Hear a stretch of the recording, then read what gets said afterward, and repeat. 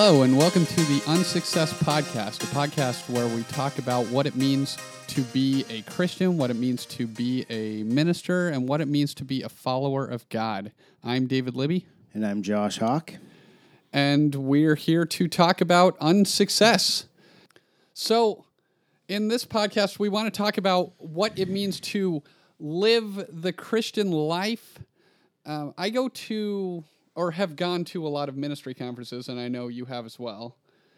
And for the most part, you hear a lot of, here's how to grow your church, here's how to spin your church off into different kinds of ministries, here's how to be the most effective at what you do. And it honestly, if you pulled God out of these talks, it's a pretty normal leadership-y kind of message.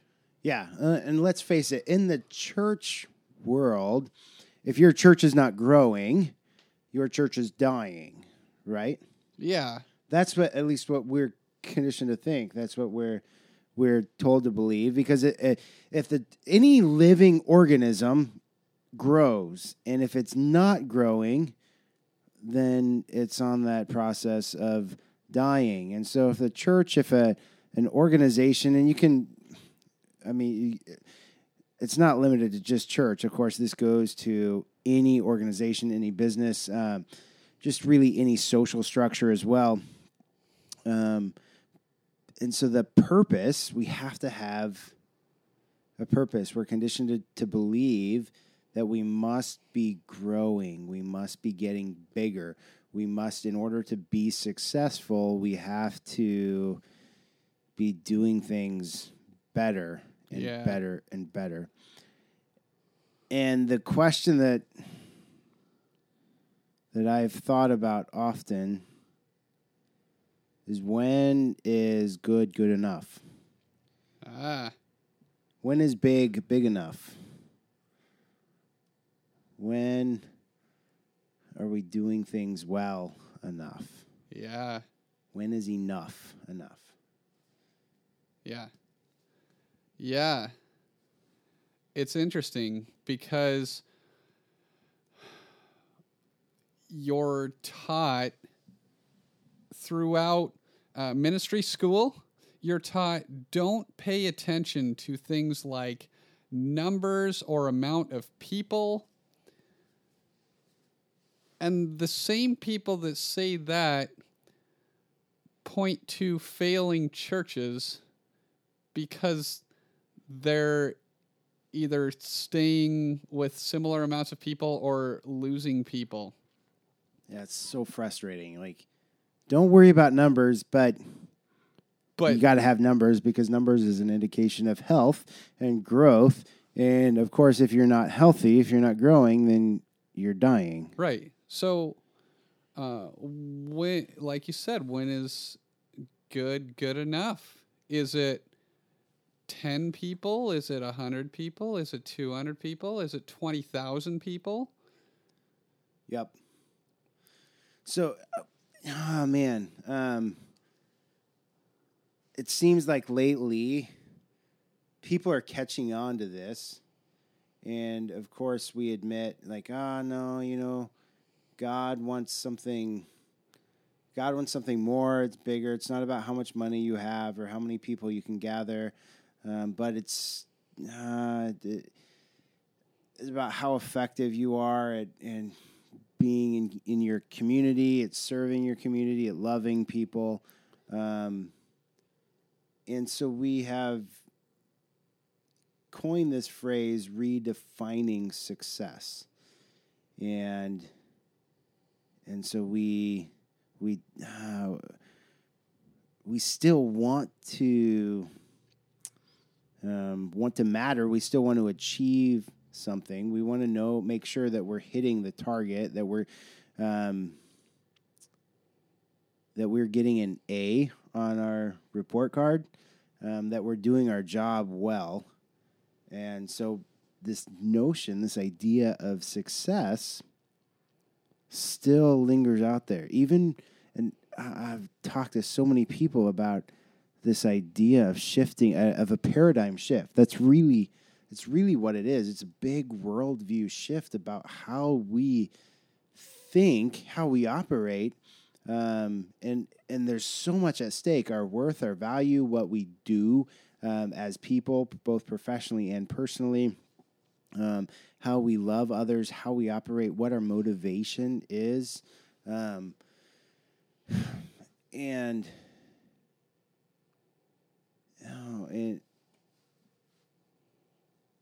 we've coined that because we still want to be successful somehow. We still want to measure up. And so we've changed the scorecard. Say, okay, well, we're going to change the matrix by which we are scored, but we're still holding on to this idea of success. Even by saying redefining success, we're let's take away the numbers, let's take away how much money we're making, but we're still assigning attributes to make sure that somehow we can achieve, that we can arrive at this goal in which we're supposed to kind of operate in, under, and through.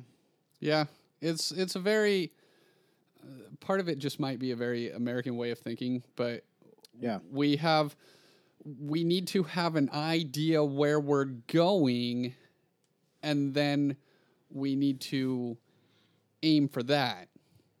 And if we don't have anything, then we feel like we're completely lost. And what are we doing here? Yep, there's no purpose, there's no value to my life or to what I'm doing. Yeah. Yeah. And I talked to so many people in the area we're in. We're in Northwest Portland, and in North Portland here, we see so much great ministry going on, but often it looks like a bunch of people failing at what they do. And unfortunately, if you put our ministry in the terms that other people do, a church of 10 people who are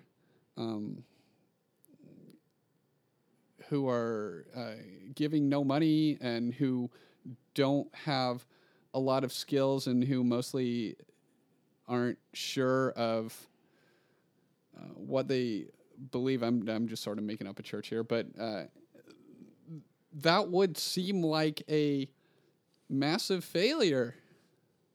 Yep. And yet God's doing something in communities like that.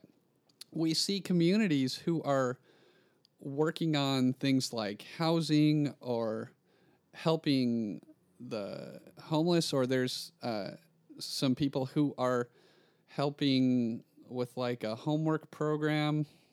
There's community gardens. There are small things that are happening, and they don't seem very successful at all. And yet we see God's hand at work throughout this area. And I mean, you wouldn't be able to find what's happening here on any metric. Yeah. There's this tension, David, like, because I'm all for setting goals. Sure. I'm all for establishing a mission and a vision, both professionally and personally. Like, I'm not terribly interested in just kind of wandering through life aimlessly. And so there's this push that says, oh, we need to have a metric. You know, we need to have specific measurable goals that we know whether or not we've hit it or not. But I think we're so inundated with this Western mentality. Maybe it's the capitalist society in which we live that is all about achieving. Competition is huge. It's something ingrained into us. I'm very competitive as a person. Like if we go out and run or do something, it's always a competition for me. And that wasn't something really taught to me, but it just seemed to be instilled as far back as I can remember, just in the social kind of systems and in our society in which we live, we promote this competitive spirit. And there's good things that come out of that. I don't want to diss that, but when we're not winning, it feels bad. Charlie Brown once said, he goes, I know winning isn't everything, but losing ain't anything. And we don't like to lose, and yet I feel compelled. I feel this draw towards this idea of losing, of being an unsuccess at everything we do. I look at Jesus and I look at his life, and everything about him was unsuccessful in a Western mentality, in a Western understanding. Right. And I don't know. I just think that God has something bigger in store, or bigger in his plan of creation of humanity than being successful at what we do. Right. I had a friend of mine who drew an arc, not like a boat arc, but like an arc, and it goes up, and he says, if you're starting a ministry, or this can be true of a business or whatever, you're going to have an arc where for like 10 years you're going to be on the up and up, you're going to grow, and then it's going to start arcing, going back down, and you need to change things up so that you'll start arcing up again. But if you look at the book of Mark, you see an arc where Jesus gets more and more of a following for the first 8 chapters. The crowd start following him, and then he ticks them off. Yep. And they leave him, and it arcs back down. And he doesn't really change anything up. He just keeps ticking people off until they nail him to a cross. I mean, he's a big fat failure if you're putting it on our terms. I mean, the church was birthed out of his work, and that's awesome. But if we're following Jesus, his business model is kind of a terrible one. It really is. At the end of the day, he had 12 guys that followed him. One of them betrayed him pretty majorly. Yeah. Sold him out. Yeah. Of course, that was Judas. And then Peter, of course, the one that Jesus kind of put all his eggs into that basket. He really invested, I think, probably more time into Peter than any other disciple. He also betrayed him. And at the end of the day, when Jesus was on the cross, where were his followers? Where were his even the 12 disciples, his close disciples? Where were they? Right. Right. They didn't get it. Yeah. And it's always fascinated me as well, the Jesus encounter after the resurrection, Jesus' encounter with his disciples, and they still seem kind of clueless. Yeah, well, they locked themselves in a house. Yeah. Yeah, they did that. And then even after they saw him, was it the end of John? I love that encounter with Jesus and Peter. Again, maybe that's a story where Jesus is kind of reconciling or kind of giving back, speaking worth and value into Peter's life after he betrayed him. But what do? They're sitting around and they're like, "Hey, Peter, James, what do you guys want to do? I don't know. Let's go fishing." And they reverted back to what they were doing 3 years prior, back to kind of what they knew. And they still didn't, even after Jesus appeared to them, they still didn't actually really get it. I really think it wasn't until the filling of the Holy Spirit where things began to click for them, and they remembered, like, oh, yeah, oh, that's what Jesus was talking about. And their eyes really kind of began to be open. Yeah. And none of them went on to be successful. I mean, they all died. They all got killed. Yep. Yeah. Pretty horrifically. And Yep. and of course, Christianity was birthed out of their work, but that wasn't until a few hundred years later that it really took off, kind of out of the ashes of those first few centuries after Christ.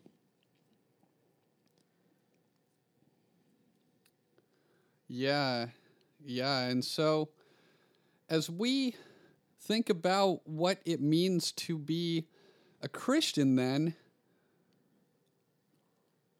I think that success is not the model, at least personal success and earthly, worldly success, even quote unquote Christian leadership success is not what we're after. Jesus modeled not success, but faithfulness. He modeled obedience. And the disciples, I mean, in spite of their just tremendous failures at times, they were after obedience. Paul is about faithfulness and not success. He was way more successful, I think, as a Pharisee. Yeah. And so the Christian life then is not about success. It's about faithfulness. It's about obedience, and that can come in large ways, but it also comes in small ways. And you see so much that God does, often with so little. And so, as Christians, as followers of Jesus, we might not think we have a lot to offer, and honestly, we don't. And that's the point, but God does so much with an obedient heart, a faithful heart. Yeah, and I'd push back a little bit to, like you said, this is what it means to be a Christian.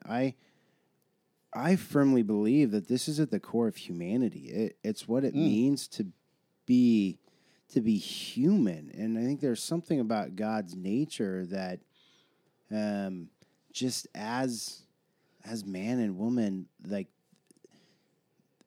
there's something ingrained, something there from the beginning that I think this notion of achieving, of success, of winning is actually kind of at war with what it means to really genuinely be human. And of course, Christ, I think, is that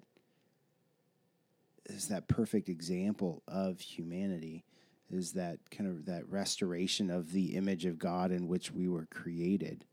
I think there's something there. There's something about a contentment, a peace, when we learn to put others in front of ourselves, when we learn to lose without kind of whining or complaining, or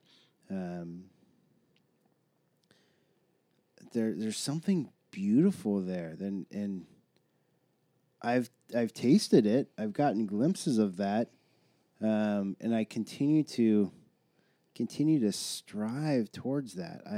There are leaders that I have, done some life with, that I've observed, where they just have this peace, they have this contentment in all things, and God uses them immensely, but they don't want to be found. They don't want recognition for it. They are quite content. Philippians chapter 4, you talk about Paul. Philippians chapter 4, verse 13, Paul says, I can do all things through him who strengthens me. And that's a verse that we love to jump on, and we say, yes, we can do great, big things. You know? Right. You have to put it on the poster of the football player. Yeah. But right before that, Paul says, I know how to be brought low, and I know how to abound. In any and every circumstance, I have learned the secret of facing plenty and hunger, abundance and need. And so he goes, I've learned in whatever situation I am to be content. Right. And there's that contentment that Paul figured out after having his successful career as a Pharisee. God kind of brought him to that point of being ruined and being wrecked, and really took him deeper to that place of contentment of saying, man, whatever happens, just that faithfulness and that obedience to what God has really called us to is that's our call on our life. That's really what it is about. It's not about performance. It's not about winning, but it's about learning how to be content in all. And it's through that heart, it's through that attitude that we can do anything through Christ who gives us strength. But it's not until we learn to be content in all things, I think, that that we can experience the real greatness of God, I think. Yeah. Faithfulness is not always sexy. It's not always pretty, and you're never going to find Philippians 4:12 on a football poster. Right. I know what it means to be hungry or poor. I know what it means to be in a good place. That won't look good. It doesn't look as good on a bumper sticker. But that's the Christian life, man. Yep. It's about being content in all things, being faithful in all things, being obedient in all things. And so that's what we want to dig into on this podcast, and we got a lot to talk about, a lot of exciting things to talk about in time. So we hope you'll join us. We're going to do like 300 of these, right? Yeah, hundreds and hundreds. The goal is to have a successful podcast on unsuccess, right? Right. Tell your friends, because we need to have at least like 10,000 listeners a week. If we don't, then we should just give up because this podcast isn't worth it. Right. Because we don't know what it means to podcast in contentment or in hunger. We don't. We're not okay with taking this time unless 10,000 people are listening. Right. And then we've got lots of guests that I'm hoping will join us kind of at some point. And I don't know exactly how that's going to go quite yet. You know, like, hey, David, do you want to come be on our show about being unsuccessful? No, it's going to be awesome. I think everyone will be completely on board because everyone wants to be told they're a failure. That we have a podcast about being unsuccessful, and we thought of you. That's right. You're the one we immediately thought of when we put this show together. So please join us. I actually asked someone to be on this podcast today, and that was his immediate response. So this should go well. I think, really at the core of who we are, I guess, is complete and utter failures. And I think that's the beauty of grace, the grace of God. Right. And we preach that every week, and yet I don't know if we really truly believe it or live in it fully. Oh, it's so hard to. And especially, again, in this Western capitalistic society, I can do it. I don't need God, and I'm going to kind of muster up my own strength. We have strategies for everything. If your church isn't growing, well, here's a book that will help you. If your business is not succeeding, well, here's a leadership book. The 12 Principles of Leadership, that is a sure way to make your business or your church or your organization successful. Yeah. Because that's what it's about, and about being successful. And more and more, I run into these people who are just tired, who are tired of beating their head against the wall over and over again, and I really think that God's grace is sufficient. Yeah. And there's this desire, there's this longing for that, and to really live into that. And this peace that God is inviting us into. It says, you know what?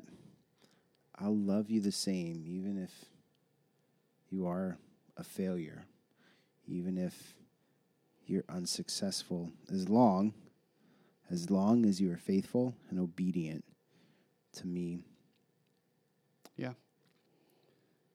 We should write a leadership book called How to Make a Church Die a Slow and Painful Death. The 12 principles to killing a successful ministry. Yes. That's right. That's our next plan. Well, we hope you'll join us in the future as we crank out a bunch more of these. But for now, I'm David. And I'm Josh. And this has been the Unsuccess Podcast.